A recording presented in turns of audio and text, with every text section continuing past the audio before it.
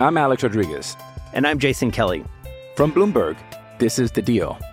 Each week, you'll hear us in conversation with business icons. This show will explore deal-making across sports, media, and entertainment. That is a harsh lesson in business. Sports is not as simple as bringing a bunch of big names together. I didn't want to do another stomp you out speech. It opened up so many more doors. The show is called The Deal. Listen to The Deal. Listen to The Deal on Spotify.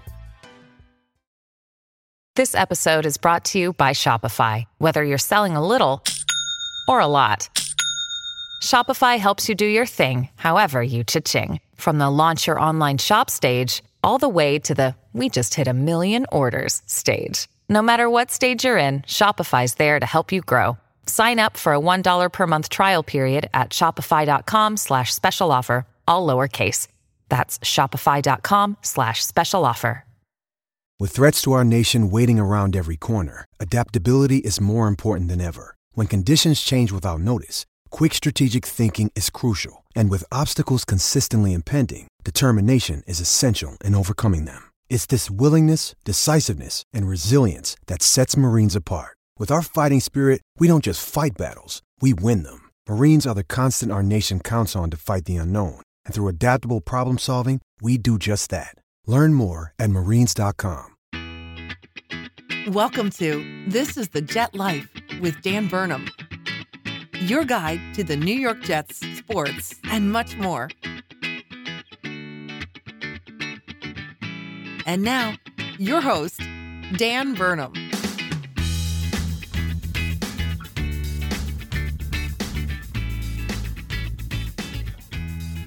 What is up, everybody, and welcome back to another episode of This is the Jet Life. Is anybody still out there? Is probably the right question to be asking right now. I mean, this team is becoming very difficult to watch. And it's crazy because this was a season, 2020. We've got a global pandemic going on. And there was a point where it's just like, we need to watch football. We'll do anything just to watch a few games this year. Just don't cancel the season, please. And at this point, the way the New York Jets are playing, I think a lot of people wish the season just got canceled. We wouldn't have to watch this. I mean, I know a bunch of fans who are like, I'm having trouble watching this team right now. I may have to come back next year or wait until Sam Darnold comes back or Adam Gase is gone. I mean, there's not a lot of reasons to tune in to the New York Jets right now. And this coming after a 24-0 loss to the Miami Dolphins in Miami, Hard Rock Stadium at 4:05 last Sunday on the 18th.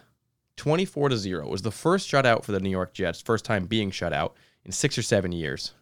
And they played just bad football, specifically on offense. I mean, when it comes down to it, the defense overall didn't play horrible, but they lost the game 24-0 to a division rival who isn't all that good anyway. And it's been a tough season, 0-6 right now. This is on pace to be one of the worst Jets seasons in history. I mean, if we don't fire Adam Gase, Sam Darnold doesn't come back and reignite something, this could be the worst Jets season ever. I wasn't expecting it to be this bad. Nobody was expecting it to be this bad, I don't think. And I came back actually from a really nice weekend up in Maine. I told everybody I was going up there to grab some beer. Little personal news. While up there, I actually proposed to girlfriend Shannon. She said yes, believe it or not. She has become fiancé Shannon, henceforth known as such. And big milestone for me. Great weekend. Living in, I'm on cloud nine. Feels like a dream. Having a great weekend. Going out, eating seafood, celebrating our love together, feeling awesome. Come back on Sunday, escape the bubble of vacation happiness. Boom, right back on there. It's sushi day. It's supposed to be, a continuation of happiness. Dad's got champagne. Roommate Kyle's there. It's a nice little occasion. And the Jets come out and play this flat, horrible football. I received my Sam Darnold Funko Pop, the weird little action figure that I got, and I rubbed his head, as I said I would, to hope that he was going to be good luck for the New York Jets in this game. The Jets played one of the worst games I've ever seen them play, and I think that devil is cursed, and I have him out of the recording room right now. So hopefully that helps a little bit. In other superstitious news, my New York Jets glass that I have was broken this morning by roommate Kyle, and so just in case that was harboring any of the horrible, cursed ill nature of this 2020 season, it is broken now. We're getting a new one, a replacement cup, potentially that will have more good vibes and help the Jets win. We need something. You know, it's not coming from the players. It's not coming from the coaches. You're not seeing a lot of positivity from the fan base. Let's see if the Cups and if the Funko Pops can help. So we're going to look into this week. We're going to talk about the 24-0 loss to the Dolphins. I'm going to try to make this probably the fastest podcast that I've ever done for one simple reason. They don't deserve an hour and 15 minutes of evaluation because Adam Gase is doing everything that he can to make sure that the right players aren't on the field and that we aren't putting them in good positions to actually do what they're good at. It's just like we're going to watch the same 6 plays over and over and they're going to fail and it's going to be... Anyways, a lot of negativity right now. Let's get into some good stuff. Let's start with a little injury news because there's some good stuff coming up on the horizon, getting some players back. One, Mekhi Becton, first-round pick from this year. He's been absolutely awesome when he's been on the field. He looks like he's about to be an all-pro left tackle, which is one of the premium positions on a football team. Looks like we got our guy. Hopefully he gets back on the field. He's got some sort of shoulder issue right now, and of course he played that game against the Broncos that he probably shouldn't have played. I'm not sure if the injury got worse and aggravated by that. Bad decision by Adam Gase for sure, but it's one of those things that, like, if we can get him back, I don't know how much damage he's got done there. He potentially would be a candidate for off-season surgery if there's anything lingering, and hopefully that doesn't carry into next year. But if he can play, you know, it's not just about this year, of course. We're 0-6 right now. It's about getting ready for next year, making sure these guys are in good positions to succeed. Mekhi Becton, he's a guy that could be coming back. Sam Darnold, a lot of ambiguity on his situation right now. Some people think that he's potentially going to come back soon. Others think it may be a few more weeks. Adam Gase says it's up to the trainers. Wow, actually deferring to somebody else's opinion for the first time, it feels like. Denzel Mims has been really close to playing. He was taken off of IR like 2 weeks ago, didn't play that week, didn't play this week. So he could potentially be coming back, and he's kind of like the X factor of this whole thing right now, because as we've talked about this evaluation season, it comes down to the draft, it comes down to what Joe Douglas does with the picks, and even more so when we have been trading guys like Jamal Adams and some others that I'll get to in a minute. So the picks are extremely important. That's what this whole thing is supposed to be built through. And we had one draft, 10 draft picks, and you know we've talked about this on this podcast many times. This whole season, make or break, is on guys like Mekhi Becton, number 1. Denzel Mims is supposed to be that wide receiver. We only got one in this draft. We wanted more, but we got one, and he hasn't played yet. So his impact it can't be undervalued. I mean, that's the position that we need talent, and he's the guy that should be bringing it. Then guys like Ashton Davis, Jabari Zuniga, Cameron Clark, Bryce Hall, seeing those guys worked into the offense and defense, that's going to be a big deal, but a lot of injuries and you know, just coaching decisions to keep those guys on the bench. I think by the end of this year, you've got to be starting every one of those guys that's available to play. Has to be starting by the end of this year. We've got to really start evaluating and see where we're at. So hopefully getting some of those guys back, that's going to help. We had one trade this week. We just traded Steve McClendon, the wily veteran, great New York Jet. He's had an awesome second half of his career after leaving the Steelers, coming to our team. He's been a defensive captain. He's been a role model. He's been one of those guys in the interviews on Jets postgame that you hear from time and time again, stories on One Jets Drive. Steve McClendon's like a heart and soul of the defense. We trade him away along with our 2023 7th-round pick for a 6th-round pick in 2022. So it's minimal. It's a situation where we trade him to the Buccaneers. They lose Vita Vea. They're looking to get a guy in there that can anchor the defense. Todd Bowles is familiar with him, so he wants to grab him. At this point for the New York Jets, it's not really worth holding on to Steve McClendon because, one, he's potentially interfering with the progress of younger players like Foley Fatukasi or Quinnen Williams if he's taking snap counts away. And two, at the age that he's at, he's not going to be on the team next year, the year after. I mean, shelf life, he's almost, run his course in the NFL. So go somewhere, go fly, be free. As Le'Veon Bell escaped this team, go be awesome with Todd Bowles. That's a good Buccaneers team. Unfortunately, watching Tom Brady sucks. But they got a really nice defense going right now. Happy for Todd Bowles and happy for Steve McClendon to have one more shot at something that actually means something. In other news, Tua Tagovailoa has been named the starter for the Miami Dolphins. They have a bye week this week. Rams coming up after that. That's a big deal because AFC East, we got to watch our rivals. And when it comes down to it, we're going to be competing for this division with the Patriots, Bills, and Dolphins one day, hopefully soon. And depending on the competition level, if he ends up being Patrick Mahomes and starts lighting it up and winning Super Bowls in his second year, we're going to be in a really tough spot because it gets to the point where it's like, no, you remember what the Tom Brady years were like. You don't want to go through 20 more years of another great quarterback. Hopefully Tua is not that. I will be watching intently to see how he looks coming up his first game against the Rams 2 weeks from now. There's a little bit of buzz about the New York Jets trading, offloading some more pieces, players that have contracts that aren't part of the future, that potentially could be, we could gain some draft asset for younger players, or even just save cap space for next year. A guy like Avery Williamson's name has been mentioned. Linebacker Bush for the Pittsburgh Steelers was injured, probably out for the year, so it's possible Avery Williamson could land there. Don't be surprised if the New York Jets continue to trade players that you've seen on the team for a long time.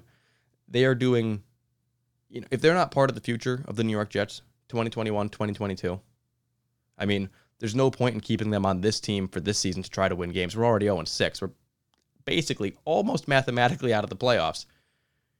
I mean, not at this point, you can't be, but best case scenario is 10-6 if we win 10 games in a row, which will never happen.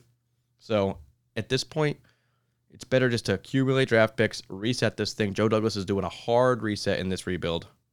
It's tank season. It's rebuild season. Joe Douglas 2022 and beyond. Don't be surprised to see Avery Williams and other guys, and it's just good business decisions at this point. Anybody you can get draft picks for that's over the age of 27, 28, if they're not under contract with the Jets and part of the future, get rid of them. And then, in other news, we will be following, as we will not be chasing the playoffs this year and talking about the playoff picture, we will be talking about the draft picture already in October, talking about the draft coming up next April. The New York Jets currently seated at the number 1 overall spot, which is exciting for the first round, but also carries over to every other round. So we would have the first pick in the second round, basically 2 first-round picks. We'd get the Seahawks pick, so basically 3. If you're looking at it in that respect, it will be exciting in April. When we're running our mock drafts, we are going to have a lot of ammo to build a good team. Hopefully Joe Douglas can follow through. And personally, I've said it before, you got that number 1 overall pick, you're looking at Trevor Lawrence. It's possible the New York Jets go that direction. I would rather win 4 games this year, draft 5th overall, take Jamar Chase at wide receiver, and build around Sam Darnold. That's my number 1 option. If that's not the case, if we can't win 4 games, we end with the first overall pick. It's going to be a tough decision for Joe Douglas.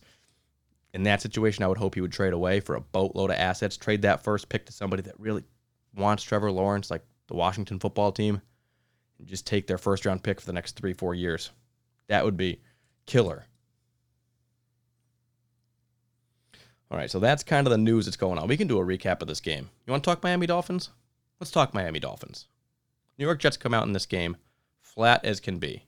Le'Veon Bell is gone. We've got Frank Gore. So what do? Let's run it up the middle for most of the game. When we're not doing that, let's try to do short dink and dunk passes with Joe Flacco.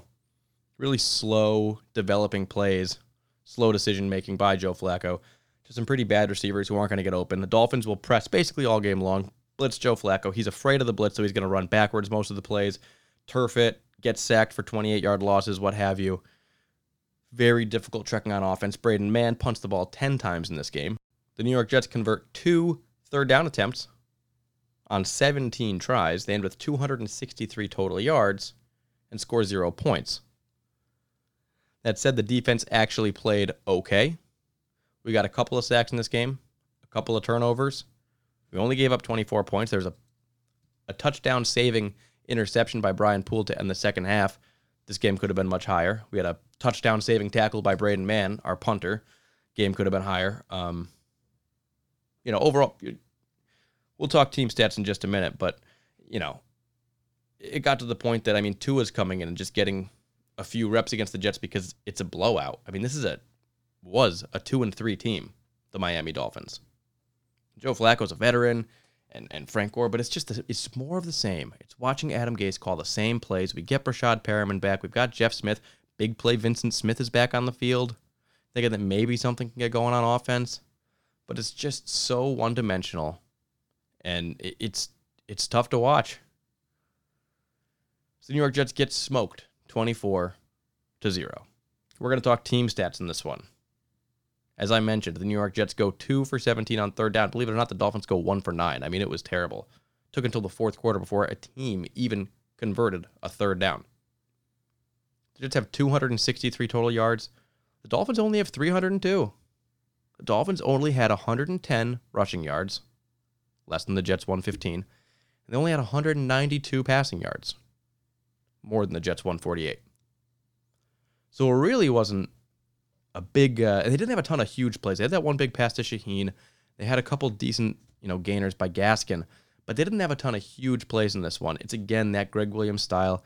Bend, don't break. Give them the soft throws. Let them run for 7. Let them convert for 8. Don't give up the 40-yarder. And, it worked to the 224 points. The goal of this is if you're going to keep a team to 24 points, score 24 points or more. And then it works pretty well. Of course, this week it didn't. The New York Jets, again, 7 penalties, 80 yards. 3 of those were personal fouls. So the New York Jets have had discipline issues all season long, coming really to light since the Broncos game and beyond. Again this week, a big problem. 31 minutes for the New York Jets with the ball, 28 minutes for the Dolphins. We had the ball for 69 plays and 31 minutes and couldn't do anything with it. Instead, we punted 10 times. The reason we have it for so long is because basically we choose to run the ball up the middle time and time again. 3.8 yards per play for the Jets in this one. Tough sledding. Tough sledding. The good news is, if you want a bright spot, the bright spot is Joe Flacco is not supposed to be the quarterback of the New York Jets, and as soon as Sam Darnold is ready, he will not be. And guys like Jeff Smith are not supposed to be starting, or Chuma Edoga, or Frank Gore. And when these guys get replaced by younger players with a little bit more juice in the tank, the team will look a little bit more energized. But until then, this game plan that Adam Gase has, it ain't working. We talked last week, actually, about the possibility of Adam Gase passing up play calling duties to somebody else, somebody perhaps that had a different idea or take on the team. I guess after a meeting with his inferiors, Adam Gase came to the realization that he was the best man for the job. The team, the people that work for him, also agreed, hey, Adam, you are the right guy, probably because they want to keep their job, so you say what he wants to hear. He keeps calling the plays, and that was a mistake. So that is team stats. We're going to go over to individual player performances, as ugly as a lot of them were. Offense, defense, special teams. But first, we got to take a quick pit stop at the cooler for a little What's on Tap. That is right. What's on Tap. And I told you I was going to be drinking something special this week. Started last week with a heady topper. This week, go up to Maine. Wonderful weekend with fiance Shannon. And we go to 2 amazing breweries, Maine Brewing, or Maine Beer Company, and Bissell Brothers. And I got my pre-order in for Bissell Brothers. I got a bunch of stuff that I'm going to be probably drinking over the next few weeks because I ended up bringing a bunch of beers, and I traded some for some Treehouse beers with fiance Shannon's father, and it's snowballing into a huge beer of double IPAs and high alcohol IPAs. But today I'm drinking one I never had before that I got at Bissell Brothers called the Substance Ale. This is a 6.6% ale. This is one of their staples. A lot of times that you go up to Bissell Brothers, they don't always have their really rare beers available. But Substance is one that is frequently on their list, and it's a good beer. It's solid.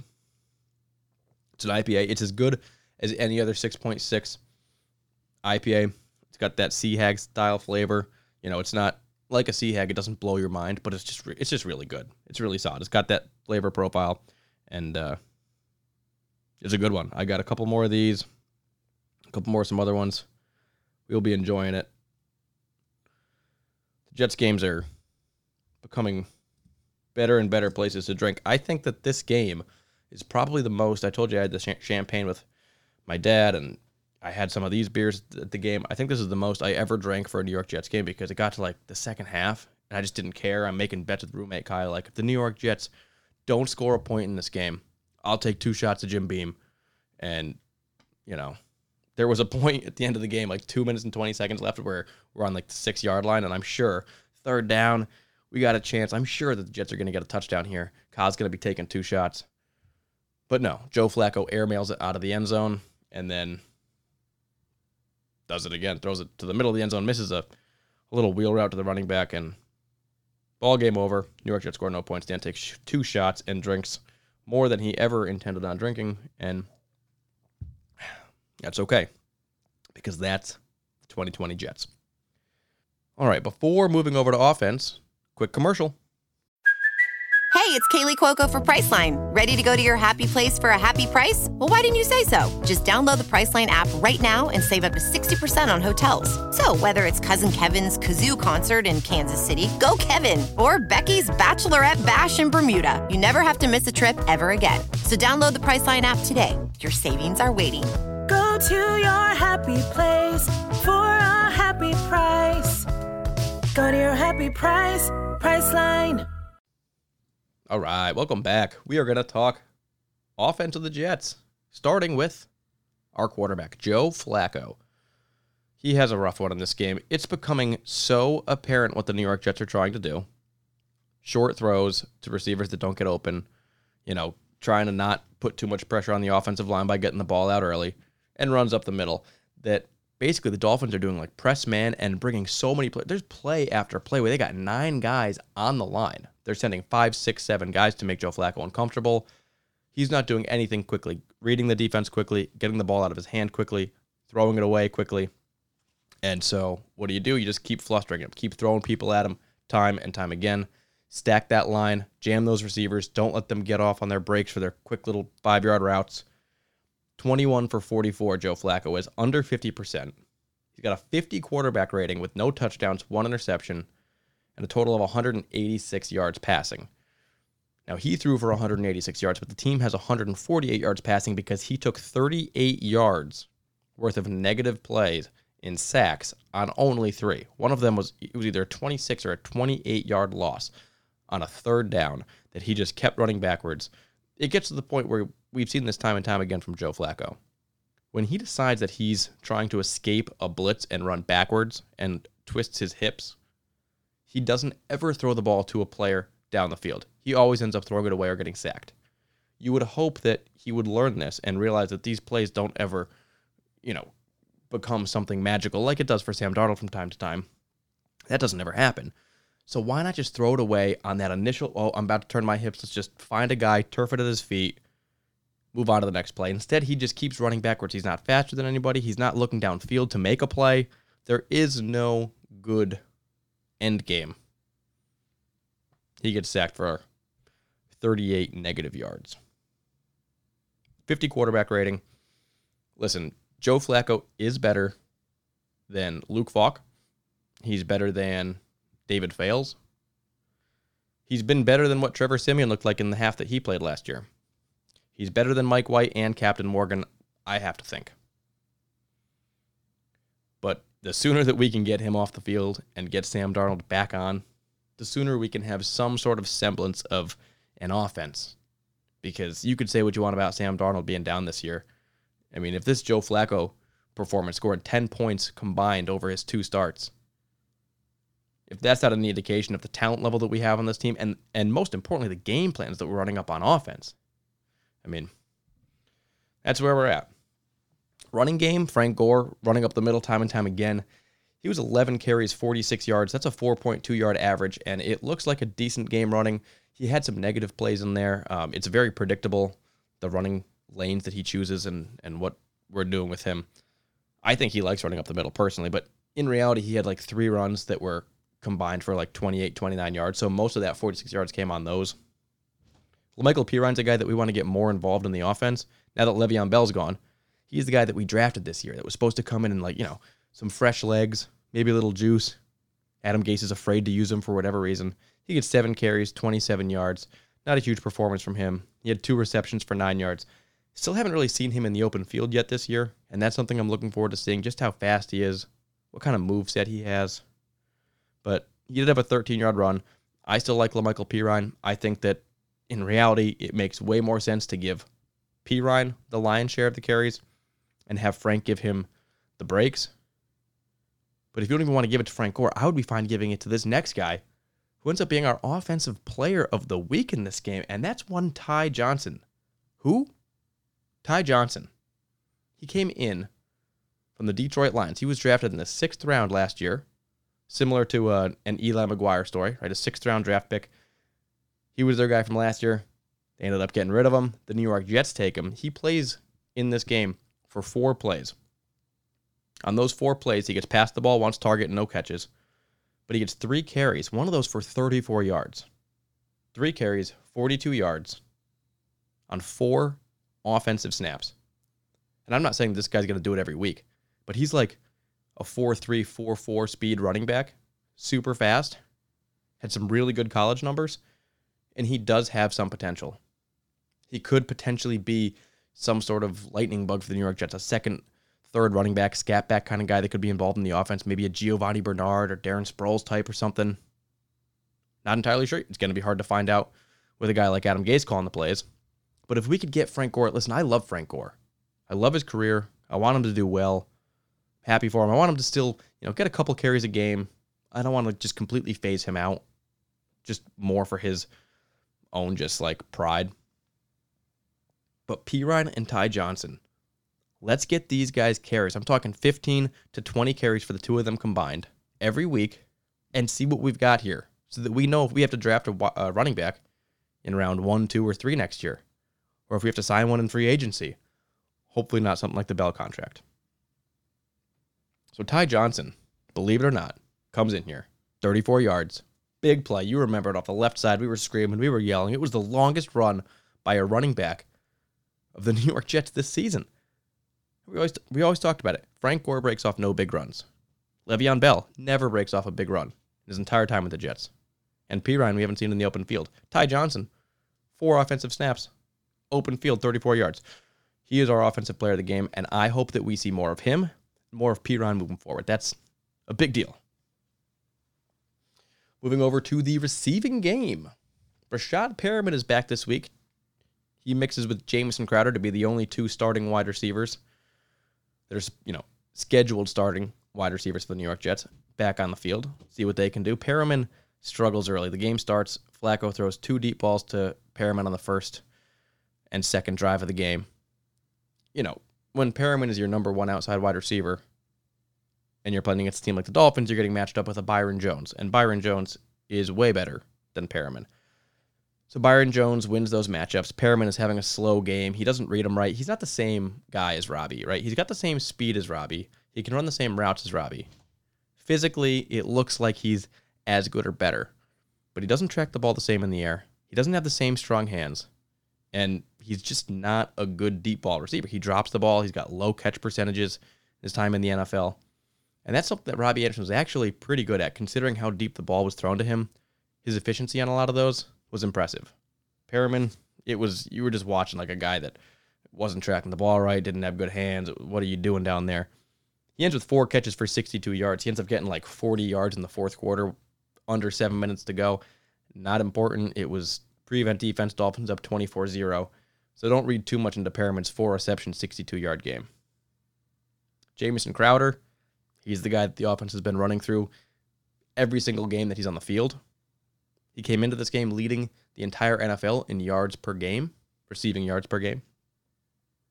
This game, he gets 13 targets, but he only gets 7 receptions. His long is 13 yards, totals 48 yards in the game. And you could tell. Brian Flores of the Dolphins is a defensive coach that's been familiar with the New York Jets, this division, all the players in it for a long time. He knows how to stop the New York Jets offense right now. That's Jamison Crowder. So they shadowed him pretty tight, made sure they didn't get too deep downfield. If you're going to give the ball to him, make it a 5-yard pass. The New York Jets will probably run it after that and not pick up the first down anyway. So that's what they did. 7 catches, 48 yards. Tough sledding, but, he's still the leading reception receiver on the team. Gore threw in 4 catches, 24 yards. Berrios had one nice catch where he caught the ball about 9 yards. 2 defenders hit each other. He squirted down, ran up the field. That was a nice play. Didn't have much activity after that. Ryan Griffin, 2 catches for 17 yards. Not very exciting, but when you compare that to Chris Herndon's 0 catches for 0 yards, it's a lot more impressive. Also the fact that Chris Herndon played over 60% of snaps in this game, and Ryan Griffin was under 40%. So still they're leading on Chris Herndon more often, and still Chris Herndon is silent from the offense. Ryan Griffin, 2 for 17. That's a good tight end game for the Jets this year. Jeff Smith, the guy that was kind of stepping up for the New York Jets in the absence of some other players looking fast in the field. He only had 1 catch for 8 yards, was targeted 4 times. 1 ball was intercepted that was thrown to him. He had a tough game. When you got Byron Jones on one guy like Perine, The other outside receiver, Jeff Smith, is being guarded by Xavier Howard. That's a tough assignment. It's just a tough across the board. Flacco to Jeff Smith with Xavier Howard in coverage, and these players bearing down on a 5-6 man blitz. It's just a tough assignment all game long. The other receiver that is missing from the list, missing from the box score, Vincent Smith. I've referred to him as Big Play Vince because last year when he was on the field, he made things happen. He hasn't played this year yet because he had a core injury. Back from IR, eligible to play, ready to go. Comes in this week. Believe it or not, I hate to do this, but Big Play Vincent Smith this week is Doghouse Smith. He's going in the doghouse because of his performance. No receptions. He only had 5 offensive snaps, I believe. He had no receptions, an offensive penalty, and in the special teams game on a kickoff, he was a guy that was consistently getting, 25-plus yard kick returns, sometimes 40 yards last year. That's part of the big plays he was getting. In this game, he gets an opportunity after going over his head. He's like, you know what? Let's take this one out. He drops the ball, bobbles it, picks it up, gets tackled at the 7-yard line. Terrible return. He had a penalty. I mean, he was barely involved in the game plan at all, and everything that he did hurt the New York Jets. And that's not what I was expecting. I'm an advocate for this guy. I've been wanting him back on the field. In the offseason, he was my offensive X-factor player for the Jets. And he comes out. Now, I'm going to give him the benefit of the doubt on this one. I'm putting him in the doghouse. We're not taking him out of there. But I'm going to say that he's rusty. This was a fluke game. One bad one. Yeah, we get it. We own it.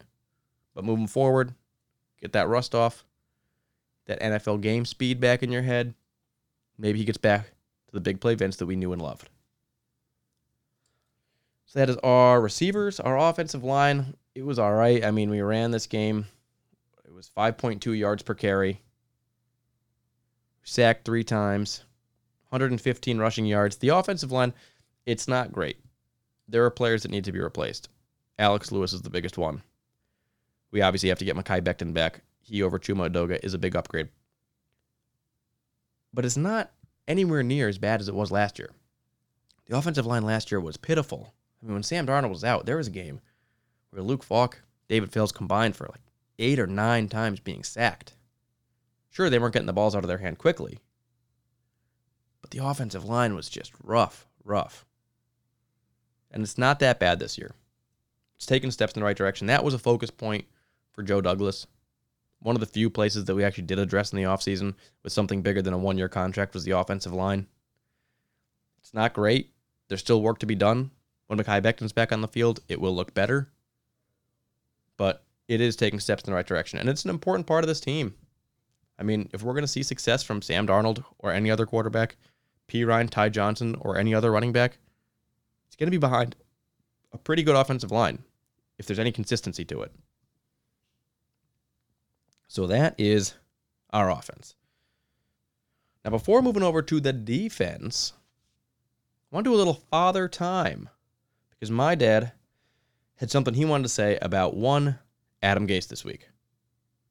So today is Father Time, written by David Burnham. Here we go. Adam Gase had his chance, and someday between next Monday and the end of Week 17, he will be fired. I was willing to give him a chance, but he needs to go, and the experiment failed. Why did Adam Gase fail? What didn't he provide? First, leadership. Yes, NFL players are professionals, but they're young and need encouragement and clear, confident communication. Gase gives positional assignments and simply expects execution. Fire.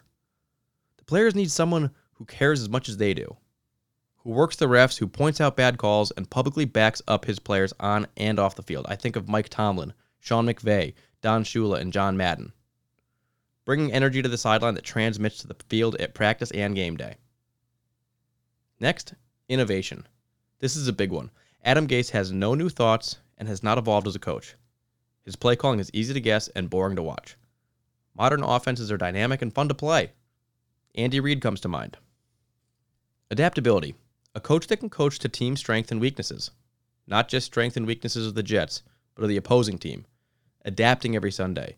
Plus halftime adjustments are crucial to success. Gase doesn't do it. But Bill Belichick is the best at it.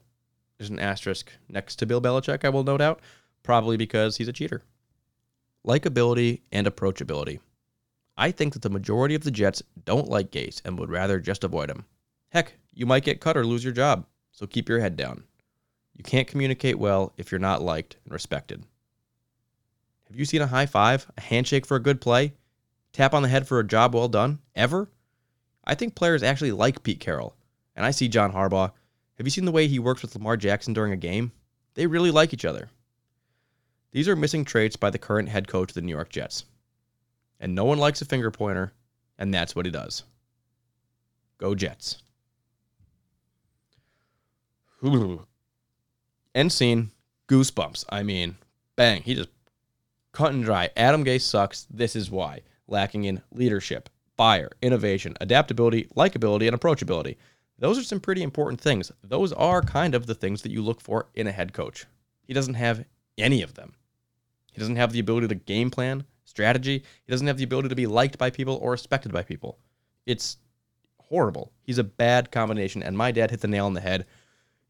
Listen, I think we all know Adam Gase, unless Woody Johnson and Chris Johnson do something so astronomically stupid, unless that happens, Adam Gase is dead man walking.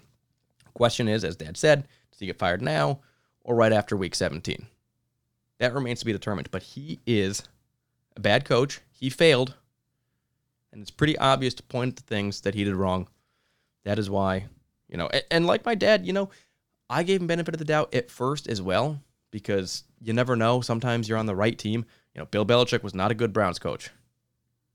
He comes to the Patriots. He wasn't a good Jets coach either. He comes to the Patriots, finds success, the right team around him, people that understand it, works together. Great. Now, Adam Gase isn't Bill Belichick, but I'm not going to say that 3 seasons as a head coach means X about you, right? Could be situation, could be circumstance. So I gave him benefit of the doubt. That is gone. That is long gone. And right now, I think we wish we had Todd Bowles as our head coach. As little as he said, as little as he inspired, and as few halftime adjustments as he had, definitely better than what we got right now. So that is Father Time. Thank you, Dad, for the submission. I look forward to seeing what you got in the upcoming weeks. I know these are getting harder and harder to write. We appreciate every one of them. Before we go over to the defensive side of the ball, commercial. I'm Alex Rodriguez. And I'm Jason Kelly. From Bloomberg, this is The Deal. Each week, you'll hear us in conversation with business icons. This show will explore deal-making across sports, media, and entertainment. That is a harsh lesson in business. Sports is not as simple as bringing a bunch of big names together. I didn't want to do another stomp you out speech. It opened up so many more doors. The show is called The Deal. Listen to The Deal. Listen to The Deal on Spotify. Alrighty, welcome back. And here we go, defensive side of the ball. We will start with the defensive line. Quinnen Williams is getting the most snaps on that line. He had a pretty good game in this one. 1 tackle for a loss. He had a pass deflection, 5 tackles. Solid game from him. 2 other guys that stand out in this game specifically. Bryce Huff, who had minimal snaps in this game, but still made his presence felt. And 1, Kyle Phillips, who was a good player last year. He's been quiet for the last couple of weeks. He actually had a good game in this game. Really nice tackle for loss. He had 3 tackles in this. He actually had 2 tackles for loss, 3 tackles in this game, and he stood out. I think when you look at the other guys, you've got Steve McClendon, no longer with the Jets. You've got Nathan Shepard, didn't play a single defensive snap in this game. He's basically been phased out of the defense. Henry Anderson has been just so quiet. I mean, that nobody will trade for Henry Anderson, I can promise you. But that's the type of guy that if we could move on from him ASAP, be doing the whole organization a favor for 2021, 2022, and beyond. If you could get anything for him, amazing. We had 2 sacks in this game I mentioned. One of them came from Bryce Huff. Nice play from him. Good to see. Like I said, he's like under 30% of snaps, but he's making plays. He's an undrafted rookie. I mean, this is a guy that could potentially be a piece moving forward. Bryce Huff, 2 good games so far. Maybe 3. The other sack came from Terrell Basham. He had a sack. He had another nice tackle in this game. Solid game from him. Going over to the linebackers, it's been a kind of quiet year for the linebackers. The other outside guy, Jordan Jenkins, he is just MIA as well. He has been phased out of this defense. He plays up and down. Some weeks he gets more snaps than others, but regardless of how many he gets, his impact is minimal, obsolete. Neville Hewitt and Avery Williamson are taking a bunch of snaps in the middle. They're okay at best, both of them. Avery Williamson is not what he was before the injury. He's all right. If we could offload that contract and get any sort of pick for him, even a 6th rounder, I would be all for it. We may be getting Patrick Onwuasor back. If he could play inside linebacker, you might not even have a step back at the position. Harvey Lange's still getting snaps. I don't know what the deal is with that. Talking about cornerback, Blashawn Austin came back in this game. He played all right. When it came down to it, you look at the Dolphins, they didn't have any really big passes. They had that one to Adam Shaheen, that 43-yarder where he squirted up the middle on a seam. But Preston Williams, Devontae Parker, Mike Gesicki, he had no catches. I mean, those guys weren't getting big plays. And overall, it's the game plan that the New York Jets have, not getting pressure after the quarterback. It's very difficult to cover in those situations when you're trying not to let the deep ball beat you and you're not getting after the quarterback. You basically give up, whatever. But Blashawn Austin had a decent game. I know Lamar Jackson gave up a touchdown, but he's doing all right considering the fact that he's thrown in there as an undrafted rookie.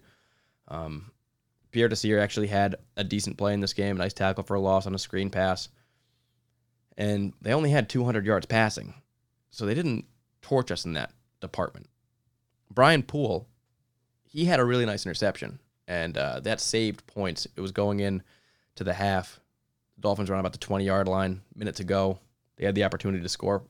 Brian Poole intercepts that ball. We don't score, of course, but we kept them from doing it. Kept the score down a little bit. That was a big play, his second pick of the year. He almost had a third in this game. If he had the third, he would have been our defensive player of the game, but he's not. Instead, it's one of the safeties, Marcus May.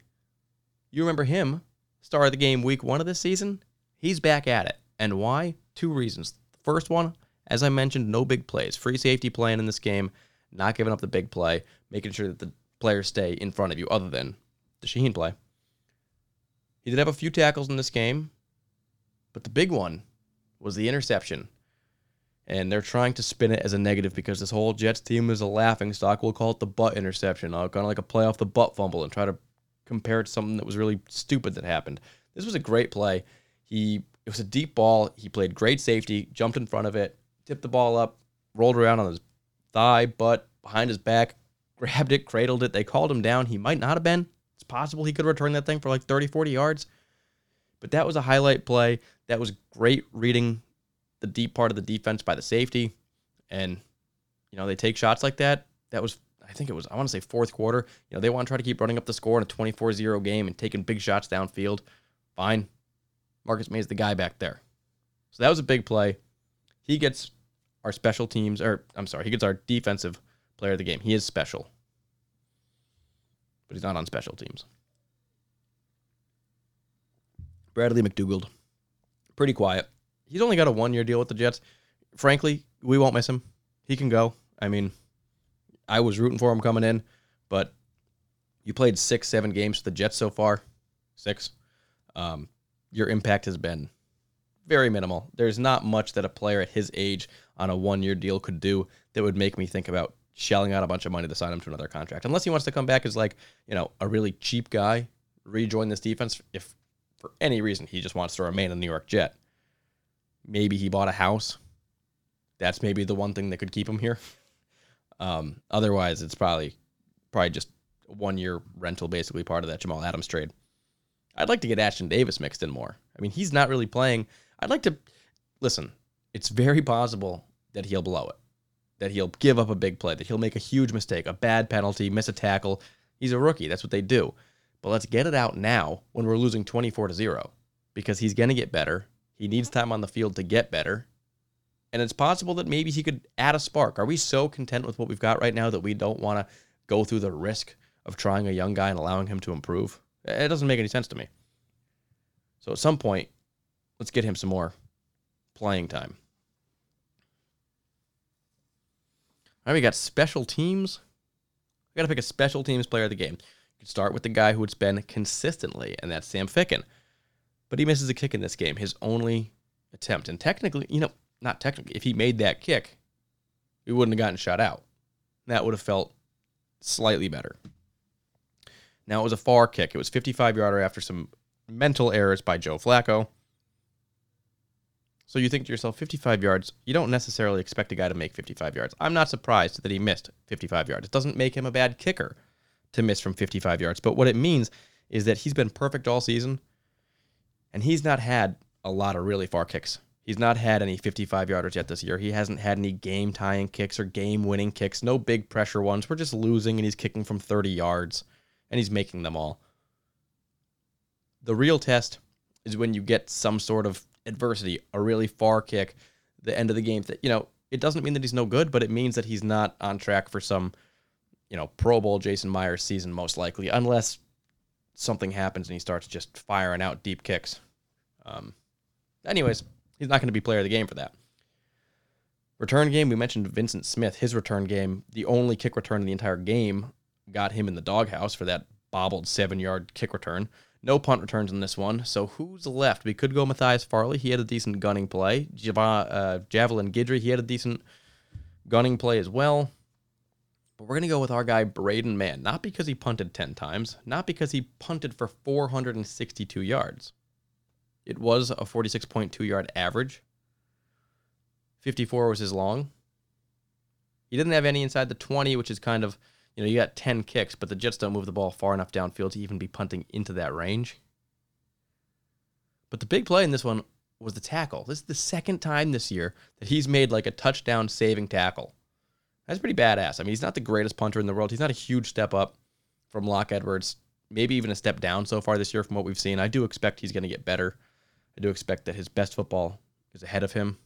He's got a ton of natural skill, but the tackles, that's stuff that Locke Edwards couldn't do. And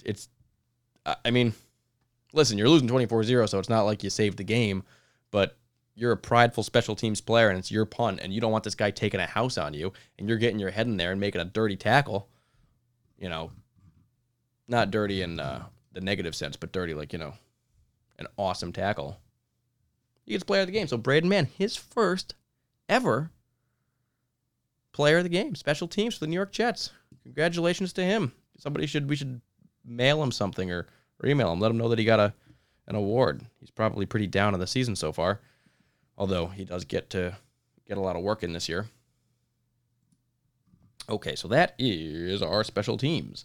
The only thing left to talk about is our upcoming game next week, and when we do that, we can just talk about a quick AFC East check-in because we've been doing that all year, not because we're excited about any of the information I'm about to share, but because we're in the AFC East, and let's just see what's going on.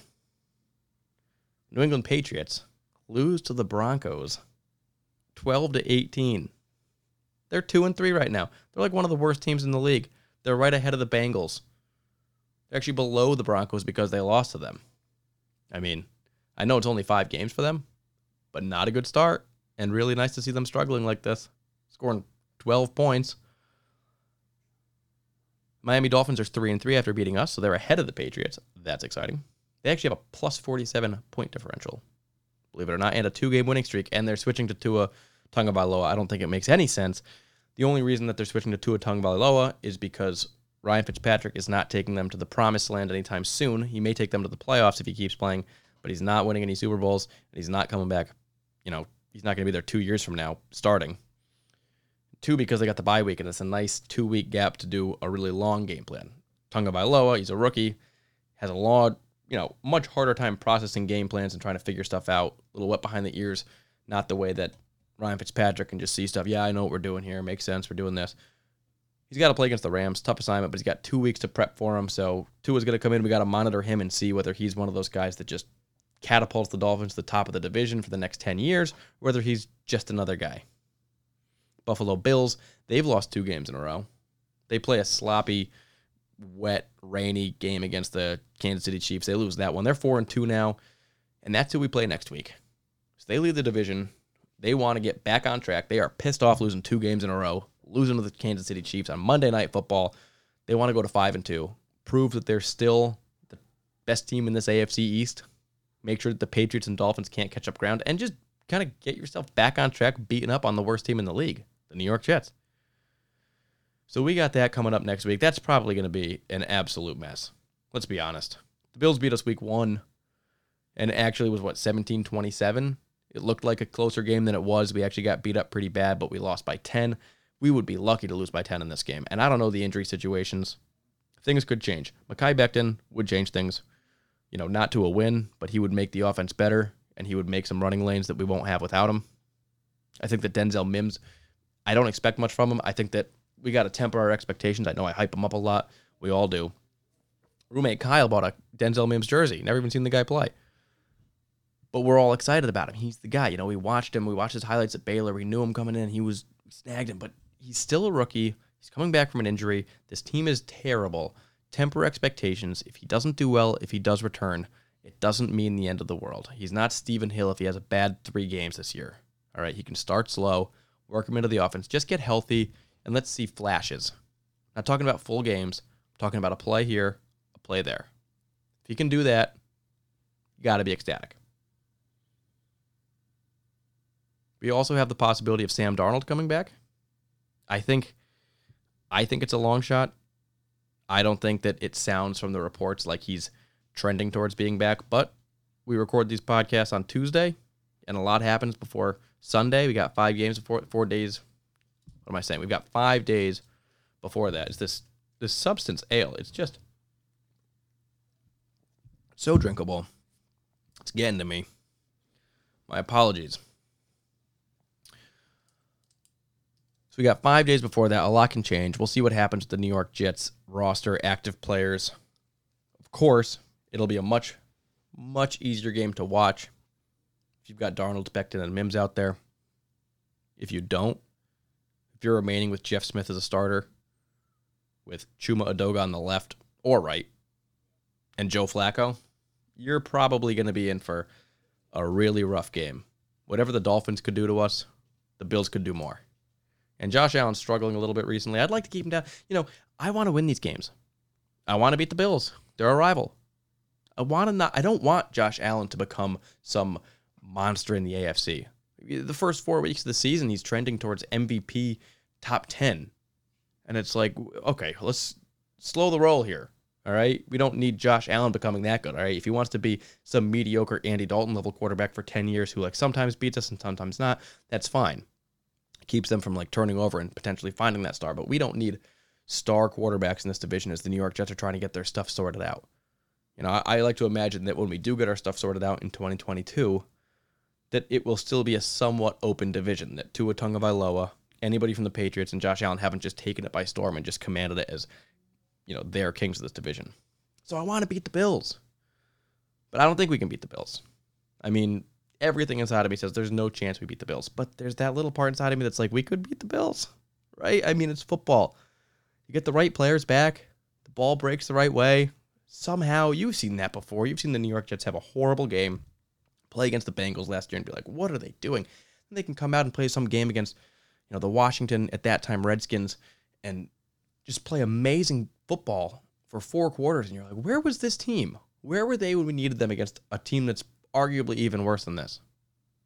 Inconsistency. That's something that's very, very prevalent in bad football teams, poorly coached football teams. The Jets have been so bad that they're not even inconsistent. They're consistently horrible, but it's possible. The chips fall the right way. Stuff kind of snowballs. Josh Allen struggles. Bills have some injuries. Jets get some guys back, and maybe, just maybe, they can pull it off. I will be hoping for it. I'll be rooting for it, and I'll be back here next Tuesday to talk about it and let you know, win or lose. If the Jets lose this game 42-0, I'm going to be here. I'm sticking by this New York Jets team. I understand if you don't, but I got too much emotionally invested in this, and believe it or not, it doesn't hurt me all that much. I'm still able to stay optimistic and look forward to the next season, and I see the plan for 2021 and 2022. And I think that we're, in some regards, primed and prepped for a really good future. I know it's really hard to see, but that's just what I believe in my heart of hearts, and I want to watch, evaluate, see these guys play. And I'll be back every week, every Tuesday to talk about them. So, I don't think I mentioned it, but wherever you find this podcast, rate, review, subscribe. Always helps me out. You can follow me on Twitter at Jets_Dan for some more cool information or Jets thoughts throughout the week and whatnot. And until next week, let's crush the Buffalo Bills. I'm Dan Burnham, and this is the Jet Life.